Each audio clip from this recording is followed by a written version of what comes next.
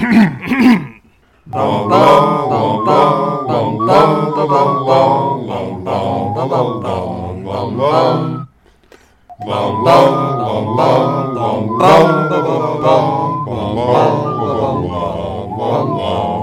back to our podcast within a podcast, pottering around the roped off. Oh, no, I gotta start that again. There's a cat in my periphery. No. Frost is on a diet now, too, so she's mad. How overweight is she? I mean, she's round. Well, yeah. All cats are round. She's round from multiple directions. Yeah. Okay, that's a way of putting it. Yeah. I hear you. You're fine. Welcome back to our podcast within a podcast, pottering around the roped-off bit of magical swamp, proudly displayed as the remains of Mangum Reeds. We are three muggles who would also sell an article on Harry for enough money to go crumplehorn snorkack hunting in Sweden this summer. My name is Sarah. I am joined, as always, by my co-hosts, BJ and Spencer. How are you all doing?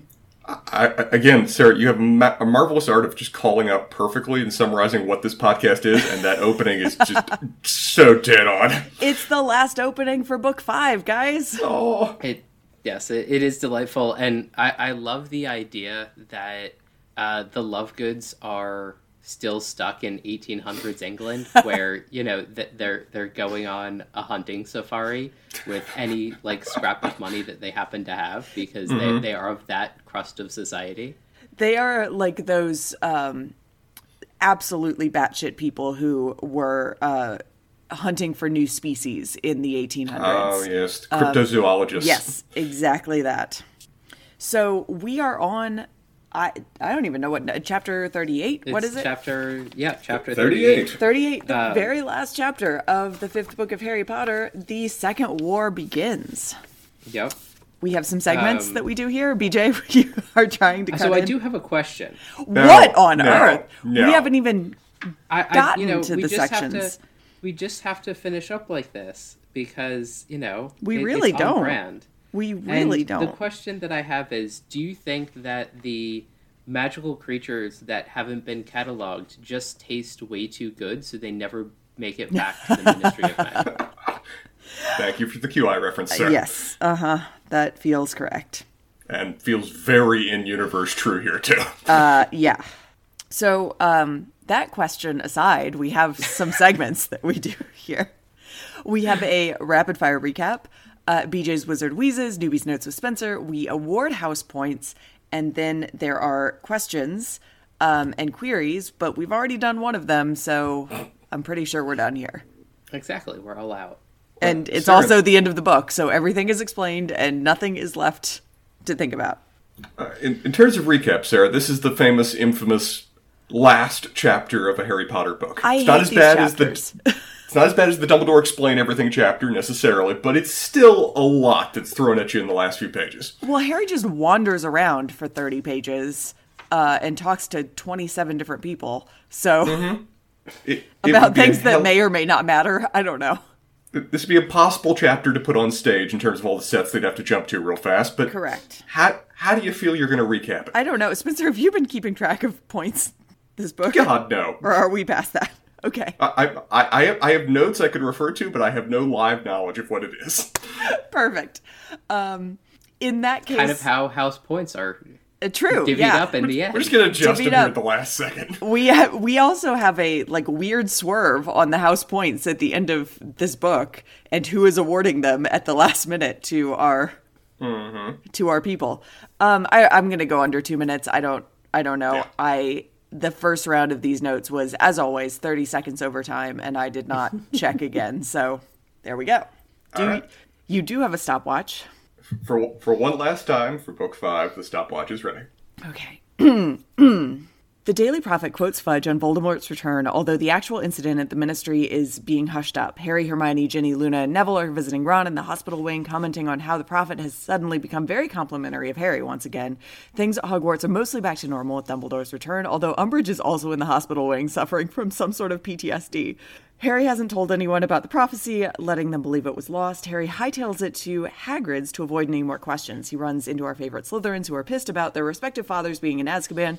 Malfoy's full of threats, but Harry can't be bothered, really. Snape intervenes, tries to take house points, realizes Gryffindor doesn't have any, but McGonagall appears to add some more for alerting the world to Voldemort's return.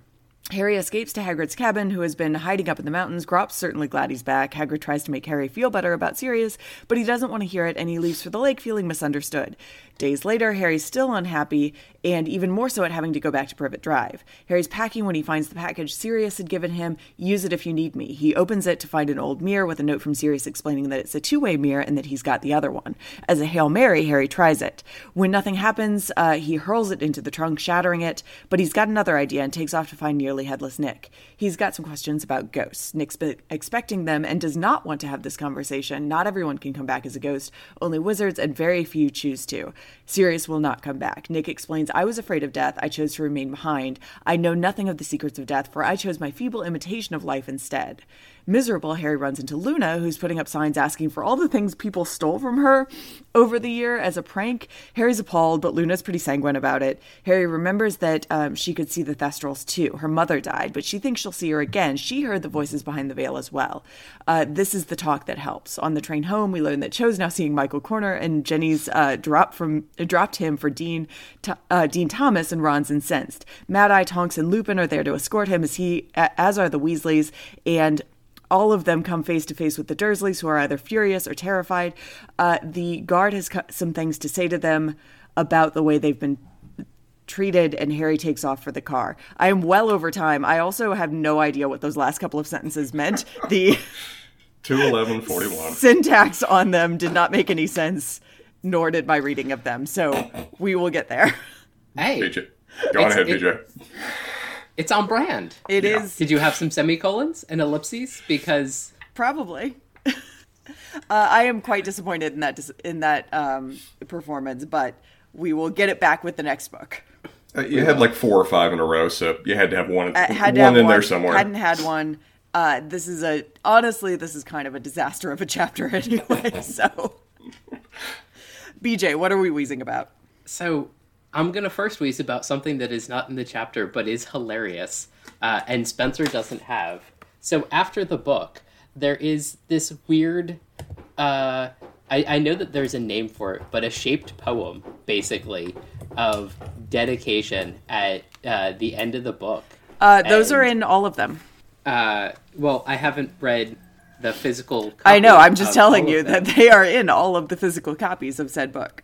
And the art director is so full of himself, and I'm here for it.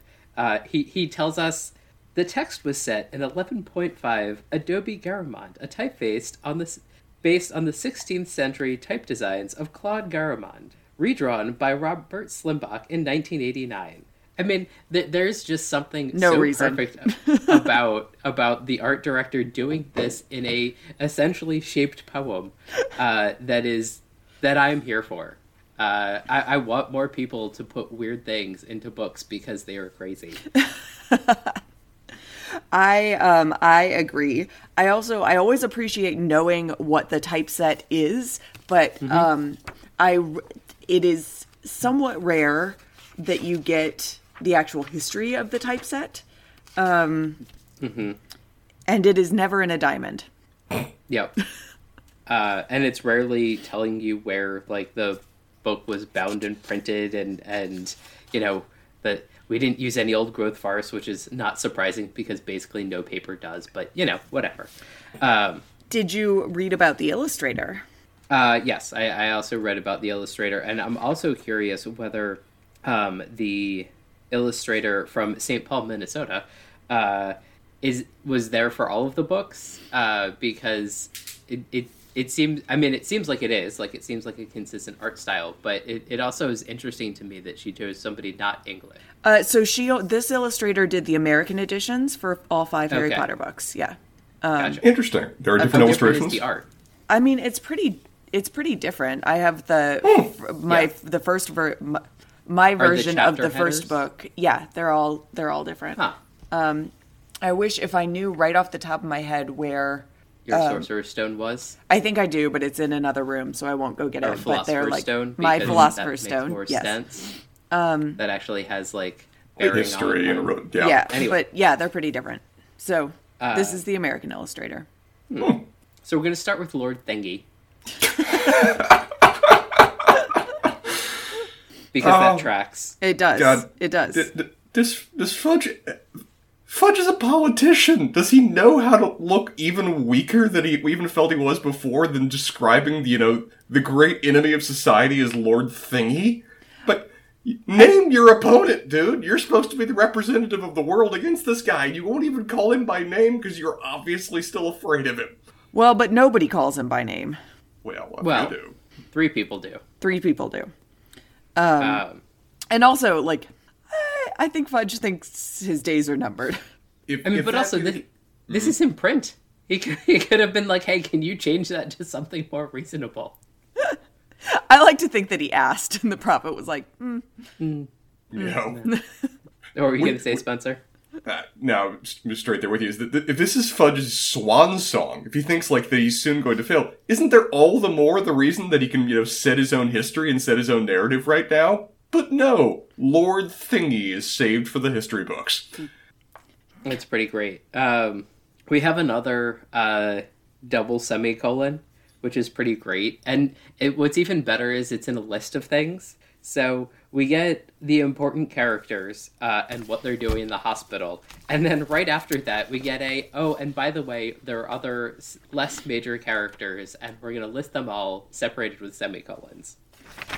Ginny, whose ankle had been mended in a trice by Madame Pomfrey, was curled up at the foot of Hermione's bed, semicolon. Neville, whose nose had likewise been returned to its normal size and shape, was in a chair between the 2 beds, semicolon. And Luna, who had dropped in to visit, clutching the latest edition of the Quibbler, was reading the magazine upside down and apparently not taking in a word Hermione was saying. And I love that they're all structured exactly the same, have weird clauses exactly the same, and are a list that are semi-appropriately separated by semicolons. I was going to say, that is an appropriate use of semicolons to separate a list. However, there is no reason to do it when you have not, set the list off from something else with a colon in the first place. Mm-hmm. These could just be sentences. Mm-hmm. Yep. Perfectly we fine. Also have a wild colon that appears later that is kind of reasonable, but also, feels a little misplaced because we could have had it with the lists. It's wandered away. Not unlike Harry, it has gone on quite the journey over the course of this chapter. I wonder if it, too, is similarly angsty. Might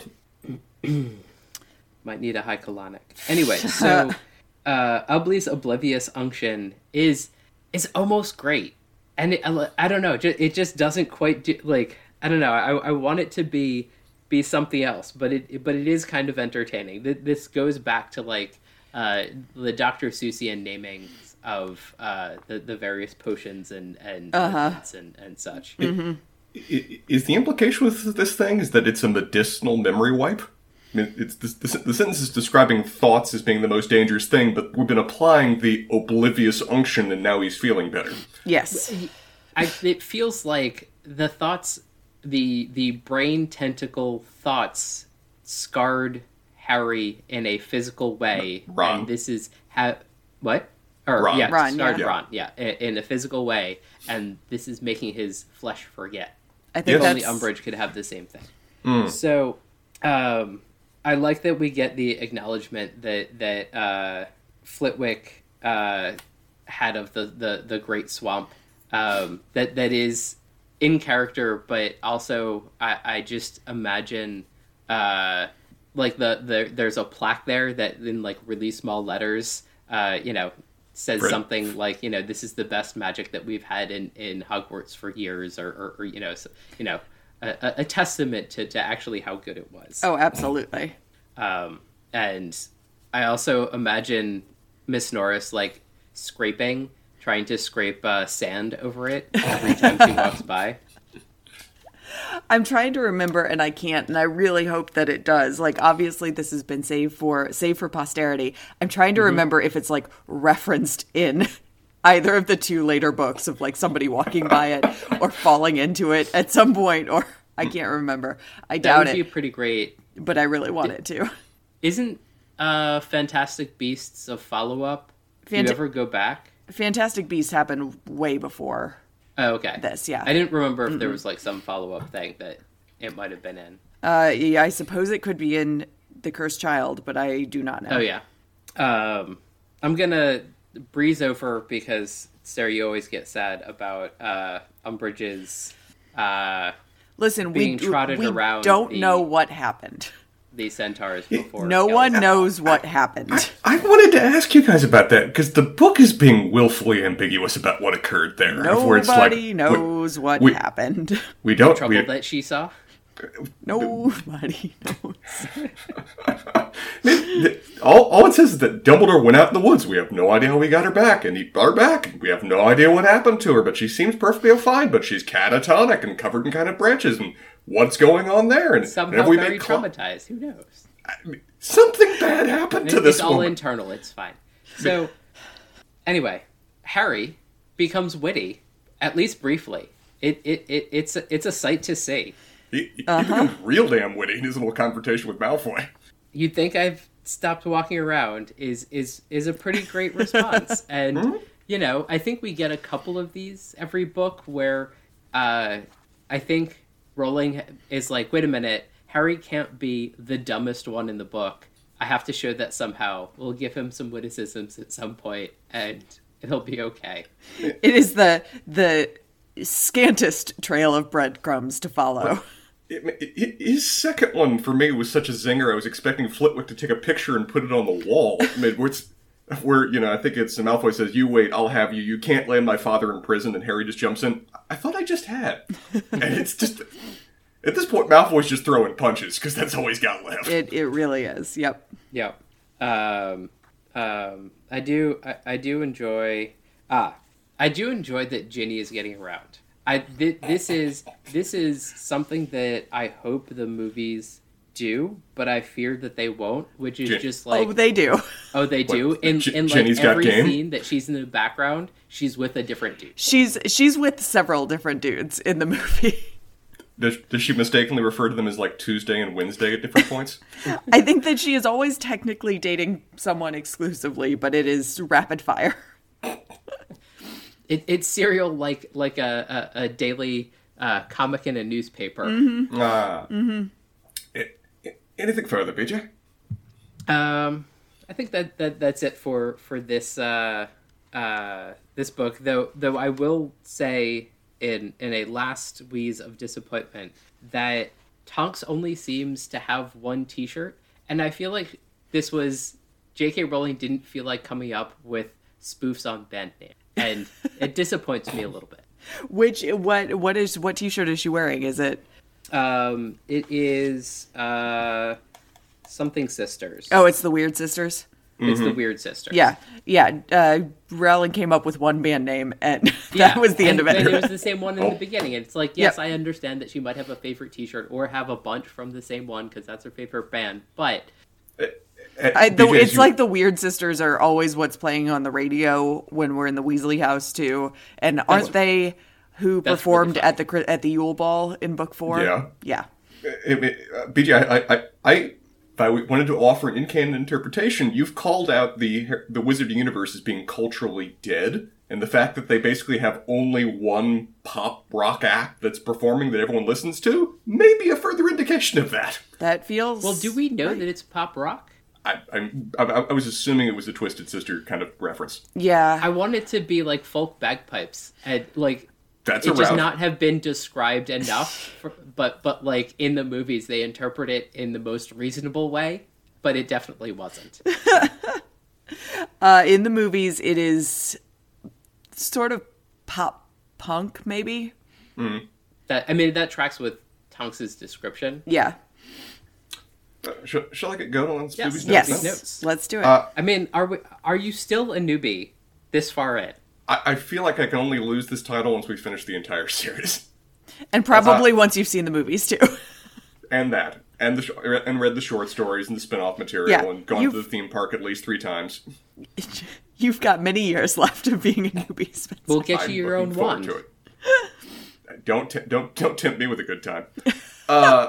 In terms of the opening of this chapter, I love the framing of it, or I feel like even the name of the chapter is the headline of the newspaper. Yeah. That would be such a journalism call to just say the Second War Begins is their giant 32 font title on the page. You know it was. And then immediately following into the newspaper description is a great way of setting us back up to where the characters then are, and then transitioning into them reading said paper. It's a classic style of doing it, but I think it's well executed as a way of framing the beginning of this chapter. So do you think that the title of every book is a newspaper article? Because they are titled in very, very similar ways. A few of them have Harry Potter in the name, though, don't they?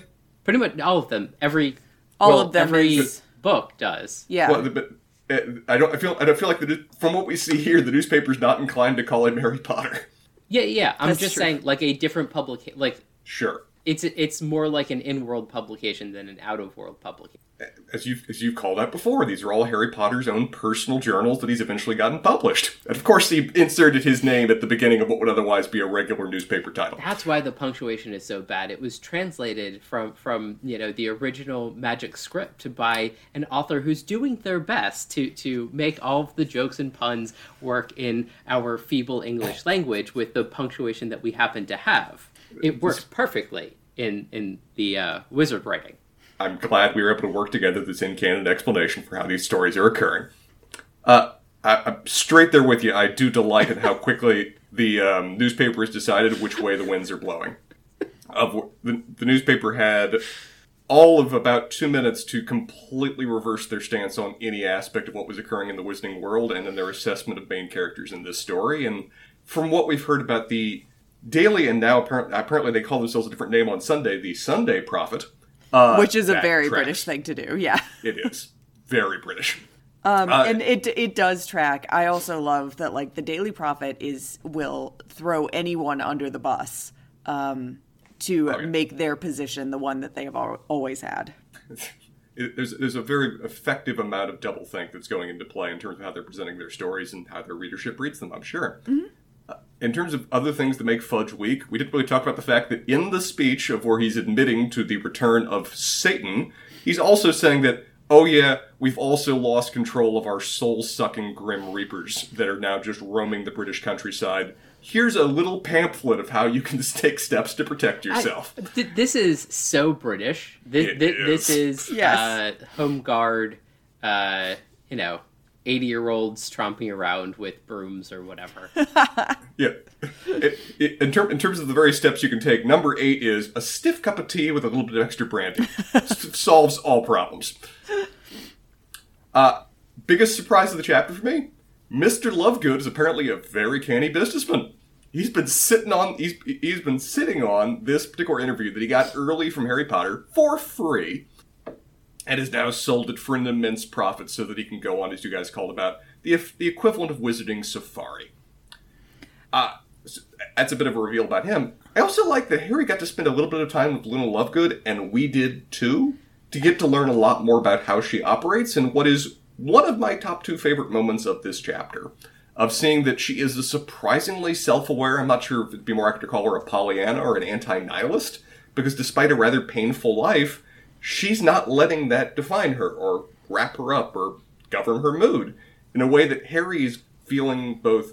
It allows him to immediately feel a mix of pity, but also empathy from a kindred spirit in that regard, but also then look inward because of it. Not only feeling better, but assessing how he handles his own grief. It's also very interesting in that, like, Harry has role models for basically every one of his problems in the people around him, and he is starting to realize that a little bit, which is good to see that character growth, but it's very funny how, like, I guess if, we catalog this a little bit better, we probably could find one for everything, but, like, how basically everybody around him has, like, a little bit of of a problem that Harry Potter's having, like Hermione fitting into the Wizarding world because she didn't grow up in it. Ron, trying to live up to, the standards of his older brothers, where, Harry is trying to live up to the standard of his father. We even have Malfoy basically being the looked down upon by his parents and basically not particularly accepted, kind of how he is at the Dursleys. I mean, and he's kind of like, oh, other people exist around me and have their own struggles. Oh, that's interesting. Some of them have actually dealt with them. Harry is slowly learning the concept of empathy, and it is improving him as a person. He's not at empathy yet. He's getting into sympathy. You know what? That's actually a fair distinction. It really is. Yeah. We haven't seen him give back anything at any point. Yeah, and it's like internal. If he hasn't felt it, like it's just not there. Mm-mm. Yeah. Peter, you talked a little bit about Flitwick. I feel of all the professors, Flitwick is the one I have least of a firm hold on his characterization. So I appreciate these little bits that we get each book in terms of that he is remarkably skilled, almost casually skilled in a way that some of the other professors are, but that he also has a distinct sense of humor and a distinct sense of appreciation of skill displayed in the world. I think that's a really good point. I also think that it fits that he is the head of Ravenclaw House. Because I feel like of the houses, we also just get the least about Ravenclaw, and kind of know. I don't know. I feel like I always feel like I call myself a Ravenclaw, but I always feel like we get less of kind of the inner workings of that house. Well, we just met fewer of them, really. I mean, it's to the point that when at the end when McGonagall is completely tilting the house points, she gets almost halfway through it, and then she just almost remembers in retrospect, oh, right, one of them was a Ravenclaw, weren't they? Yeah. Oh, yeah, a few points for them, too. And, the view we get of Ravenclaw from Luna doesn't do anything, because Luna is such an outsider in the first place. Anyway, I think it's interesting that's kind of, continued to be shrouded in Flitwick as well. It was interesting in terms of the confrontation that we saw between Malfoy and Harry from a perspective. Like, BJ, like you said, Harry got some good licks in. But he also just handled it better than he's ever had before. And I think it's the first of several moments of, though Harry's at the worst phase of his grief, but we're seeing that he's actually maturing in a lot of ways in terms of how he's going about these conversations with other characters and other people. And I feel like one of those is Malfoy, where he seems like he's finally hit a state of mind that he's just not letting the guy get under his skin anymore. He's just not letting him get an edge on him in a way that he's never been able to do before, which, as much of a rough journey as Harry's been on, it is moments like this that do remind us that he is growing up. And the fact that Malfoy appears utterly impotent throughout all their confrontations, not particularly this chapter, but it's even been building in that direction for a while, is notable. Mm-hmm. Yeah, I think we're confronting more and more that Malfoy doesn't matter in the grand scheme of problems, and Harry has that sense and is able to just respond in a way in the face of my godparent dying, you're being shitty to me. Just it doesn't matter. Mm-hmm. That I don't have the emotional energy to respond in any other way. Mm-hmm. I'm reminded of that old conversation of where for Malfoy, his father getting sent to prison was the most important day in his life. For Harry, it is truly a Tuesday. Yeah. McGonagall returns, and bookies are pissed in terms of what role she plays in this chapter. Where they had the bets were in place, and McGonagall's just I'm throwing some points on the wall. We don't know what effect it actually has. We're not seeing the result of that. No. But it's still just, they have literally 0 points. I can fix that real quick. Did we know that it was rubies in the hourglass? We did, yeah. Okay. Yeah. It's kind of silly. I think it's different colored stones for the different houses. It's rubies for Gryffindor. Gryffindor, yeah. I love. Do we know what the different ones are? I assume it's going to be emeralds for Slytherin and sapphires for Ravenclaw. Something edible for Hufflepuff. Just snacks. It's nerds. Nerds are just falling in there. No, those little ring pop rings that are. Yes. I was going to say Twinkies, but no, that would just be a melted mess by the end of the year. They don't go. It's not going to melt. It's not going to go bad. They're Twinkies, Spencer. Nothing goes bad in a Twinkie. Let's see here. In terms of things that are the most in character things ever, Hagrid now has a strange monster in the forest. His next thought: how can I breed more of them? Oh, Hagrid. Hadn't thought about it, but yes, that is the thing Hagrid would immediately be thinking about. Also, that's a little weird. Giants are semi-sentient. Like, hey, Hagrid is not the only brother in this story that is trying to hook up is trying to hook people up. Yep. Oh God, I just had a vision of a Hagrid-based dating app, and I am not here for it. Stop that one right Swiping now. takes on a whole different meaning. Oh, you swipe and they go flying.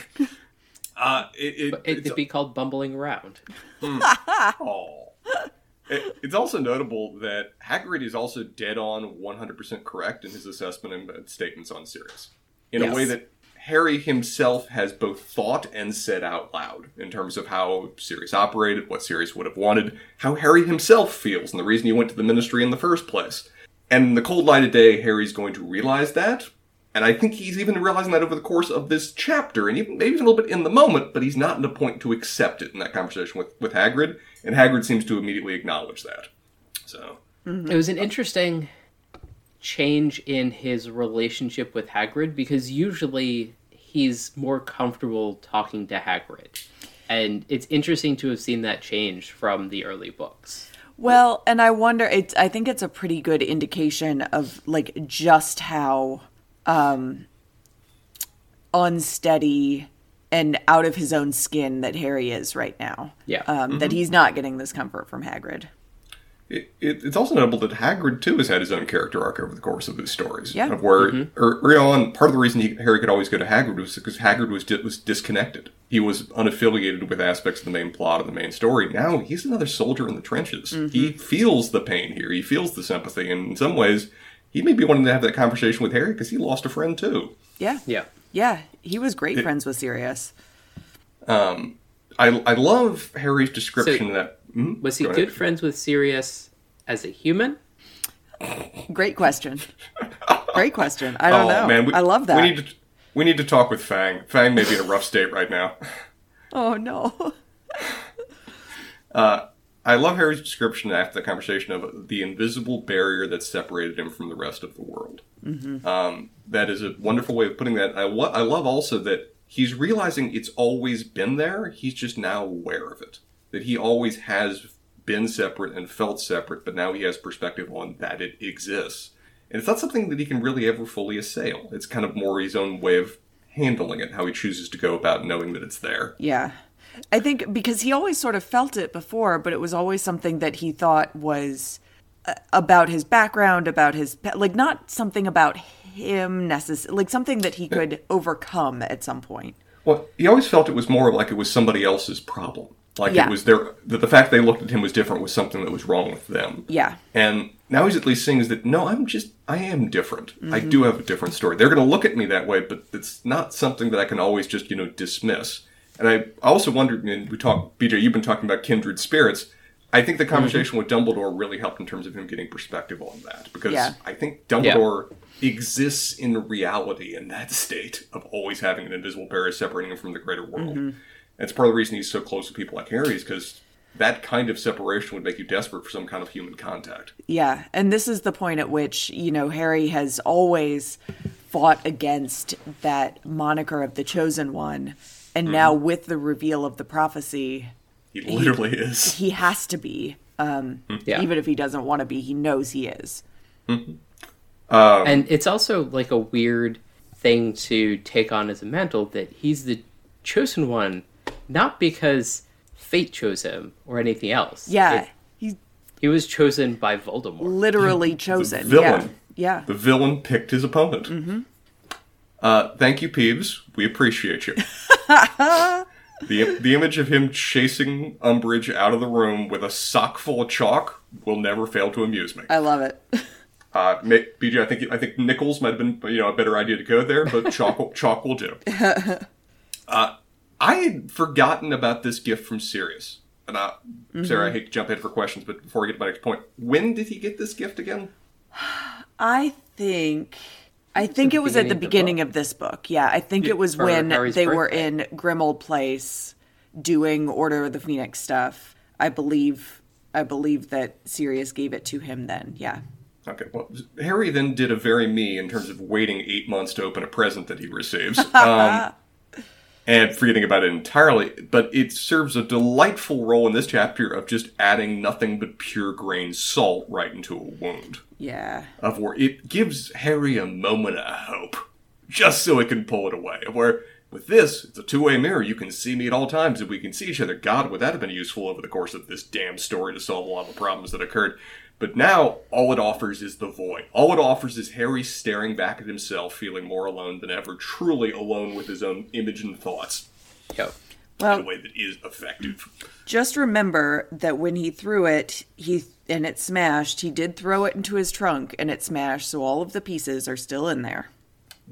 That resolves one of my questions, where the implication is that all of the little bits are still remaining in a way that can be reformed. Yes. We will see. Or, yeah. Or when he tries to unpack his trunk, he'll have bloody hands. He's just going to cut the shit out of his hands. Because any piece of glass, tiny piece of glass left anywhere will eventually find its way. Mm-hmm. Another scene, among my favorites in the entire chapter, is the scene with Nick. Yeah. I really liked that scene. I really hope that scene receives some aspect of adaptation, because I think John Cleese plays Nick, right? He does. Adaptation? Yep. He could act the shit out of this scene if they give him some equivalent of this scene. And it is...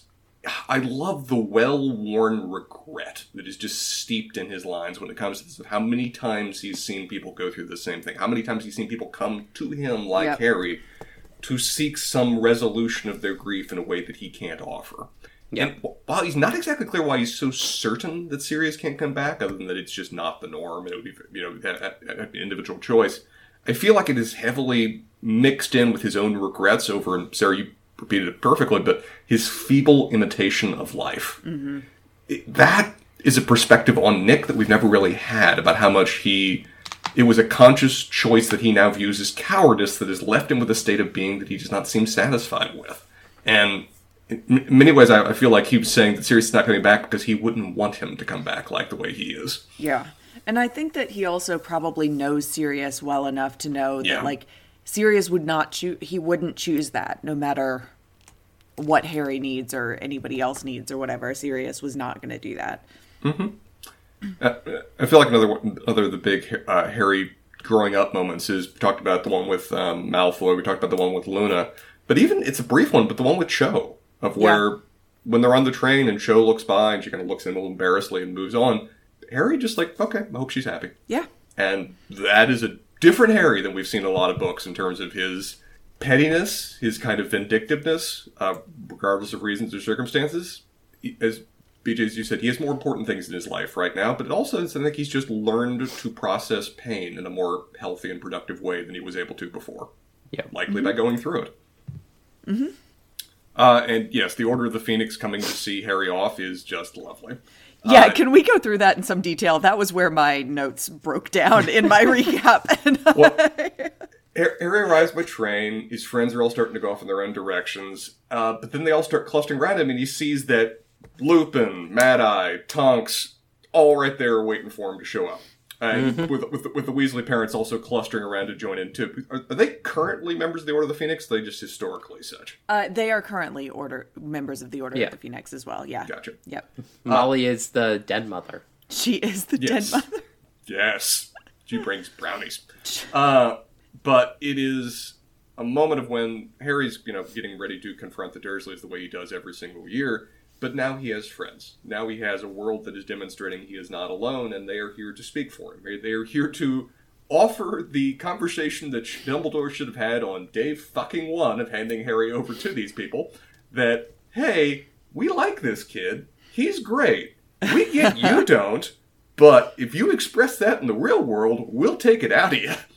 Yep. Mm-hmm. And also, the Moody revealing the eye was just a... That was almost a literal wink to the audience right there in terms of that reveal. But Moody was making he was not making any effort. Yeah, would you say that he was making eyes at Mr. Dursley? I don't ship that. So, no. Made eye. Which is somehow dirtier? I'm not sure. Yeah, it is. Weird. Ow. But Moody is just... Man, sign me up for his course on effective deadpan threatening, because I'm sufficiently intimidated from that conversation. Mm-hmm.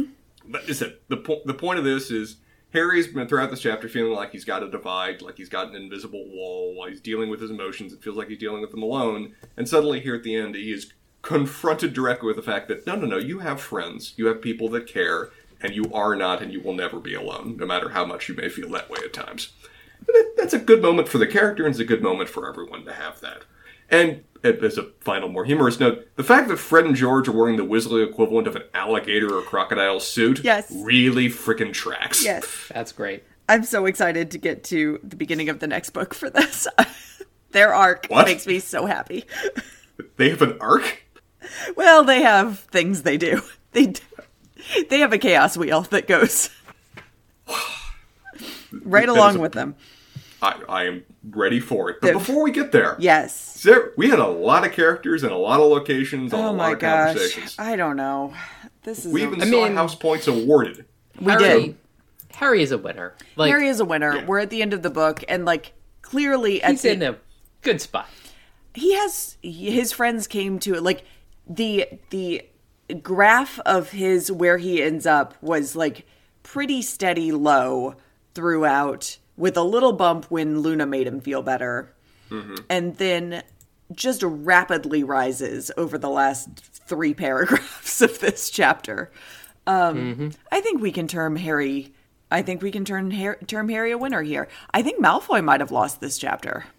Yeah, we talked before about how effective Malfoy was getting under Harry's skin, about his Machiavellian plans, and how well that they would work in terms of, even Rube Goldberg style, getting the entire school behind his various, shenanigans.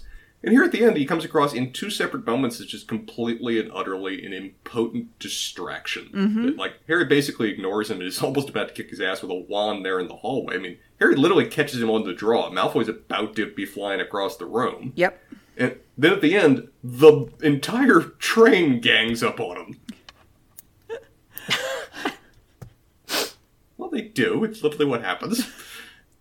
Yeah, just the words that you have next to each other. Train gangs is... but yeah, I mean, flipping it around would be worse, but, Yeah. So yeah, it's interesting because I like the idea that here at the end of the book, there's actually a little bit of return to normalcy where Malfoy is losing. Yeah. Is losing. It's been a while. It's sort of pedestrian, and I kind of like it. Yep.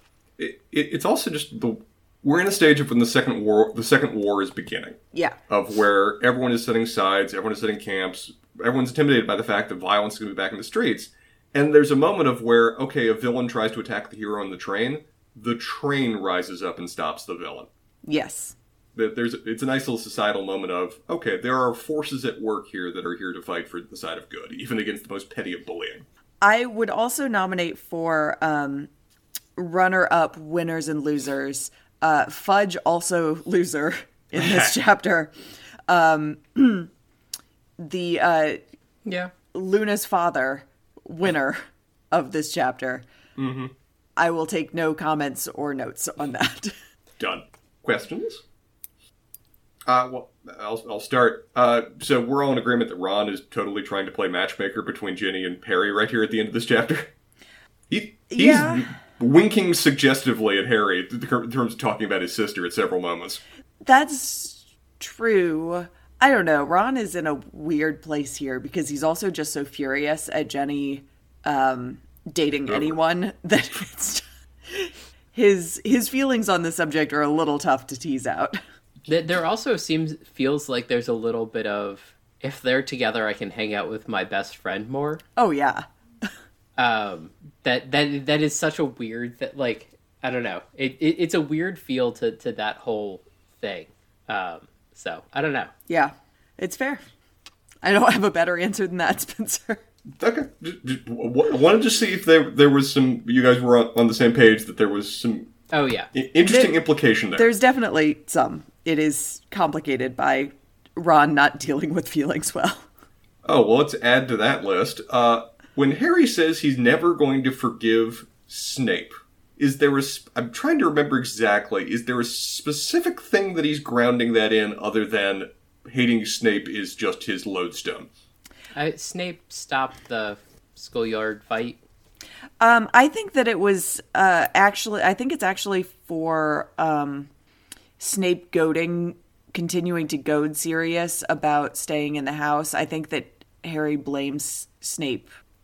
Harry first and foremost blames himself for Sirius's death, but he also, in trying to deflect some of that blame and make himself feel a modicum better, blames Snape for it. And if Harry were more of an adult, he would be frustrated with Snape for not being the adult in the occlumency situation. Correct. Which he half gets to with his... He gets part of the way there in his conversation with Dumbledore, but he can't quite make the leap. Yeah. It was interesting. But also that he's trying to take points away from Harry, I think is the other, I'm angry at you for that. Yeah, he's angry for a lot of reasons. Yeah.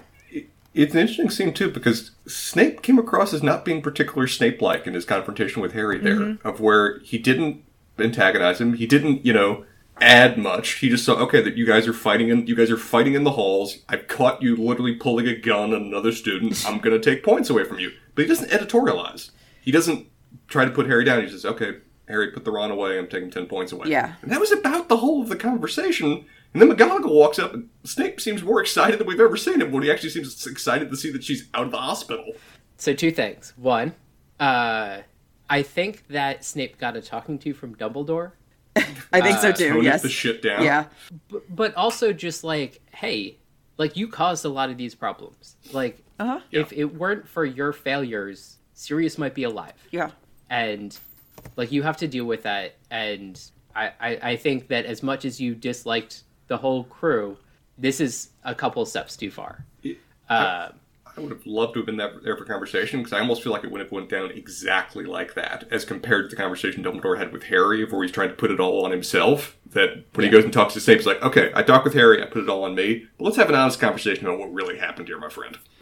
I just want to point out, I am so excited that you pointed out, Spencer, that Snape was glad to see McGonagall out of the hospital, because there is a ton of chatter online that is my favorite thing, and many compilation videos about Snape and McGonagall being besties, and it makes me so happy. God, I would love if they were, a Scalia and Ginsberg, they're going to the opera together quietly when nobody's watching. It would just be great.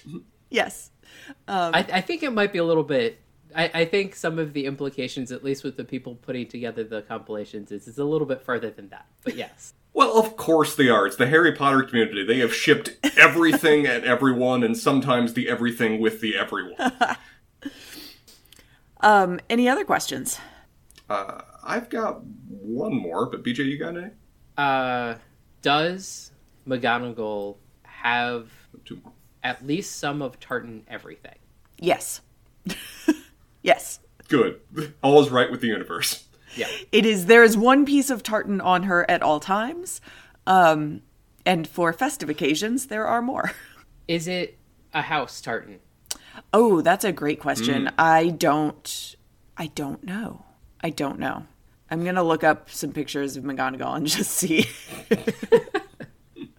how they have handled this. Does it look like it is perhaps a Gryffindor related? Sarah's going on McGonagall's Facebook page. But Spencer, you have some more questions. Is a crumple-horned snork? Is it Snorkack or Snorkack? Snorkack. Is that a real thing that exists in the universe, or is it actually mythical? It's one of those things that is like, are the Lovegoods hunting Yeti, or is this a thing that like the universe just doesn't? Is it a coelacanth or is it a Yeti? I would like to point out that I just went on the Harry Potter wiki for it, and the status underneath it, the affiliation is with the Lovegood family, and the status for it is mythical, parentheses, most likely. Okay, you can't do better than that. Thank you, Wiki. Perfectly summarized. Yep. Last one for me while you're still checking the tartan is I was almost surprised to find out that Lucius Malfoy was in prison. He's dodged everything else to date when it comes to this. Is there any other further blowback on his family beyond just Malfoy being pissed? I mean, are any of the rest of them under investigation? Are the rest of them in prison? Or will more of that be explored in the next book or so? More of that will be explored. Okay. Raffo! The fallout of that will be something that we learn about. So this is the British system. If the patriarch goes to prison, the family's getting affected. I mean, this is the kind of thing of, we'll take the refugees, but we're putting them in internment camps, way of British handling crises. Mm-hmm. Yep. The internet does not have a specific answer to this. I consider this a win, where I have questions and theories about Harry Potter that aren't on the internet yet. I mean, there are, people are talking about it, but they don't have an answer. You can, however, buy a Gryffindor tartan from CuriousAndUnusualTartans.com. Can you buy a Ravenclaw one? I don't know. Apparently, March 22nd is Gryffindor Pride Day, though. Interesting. I don't know. Like they need a holiday. They got the best branding of any of the houses. So that's what I've got for you. Okay. So, Spencer. I don't have a chapter I can look at. Oh, yeah. So sad, Spencer. I can help you out. The chapter title is The Other Minister. The Other Minister? What in the hell is that? Is that a jester hat he's wearing? Those horns? It's like it's a wig. Oh, okay. It's like I see the ruffles. A very British curled wig, and he looks like he could be a gnome, like given the size and like the portrait and the proportions. I don't think he is, but like it's a thing. Okay. What is the name of the next book? I do not know. Harry Potter and the Half-Blood Prince. I don't even know what that's a reference to. We had some reference to that in earlier books. Have we, sir? Well, to the idea of half-bloods, yeah. Well, half-blood, yes, but the idea of a royalty driven by the fact of a half-blood status, so that being a proper noun figure in the universe? No, we have not heard that. I thought we had a quick mention at some point. Maybe not. Maybe I'm just misremembering. Okay. Give me a half second. Voldemort is a half-blood, right? Correct. Yep. And always mad about it. Yep. Yeah. Could that be then? Is he's assigning royalties to his status or in some way, or that's a figure as a result of him?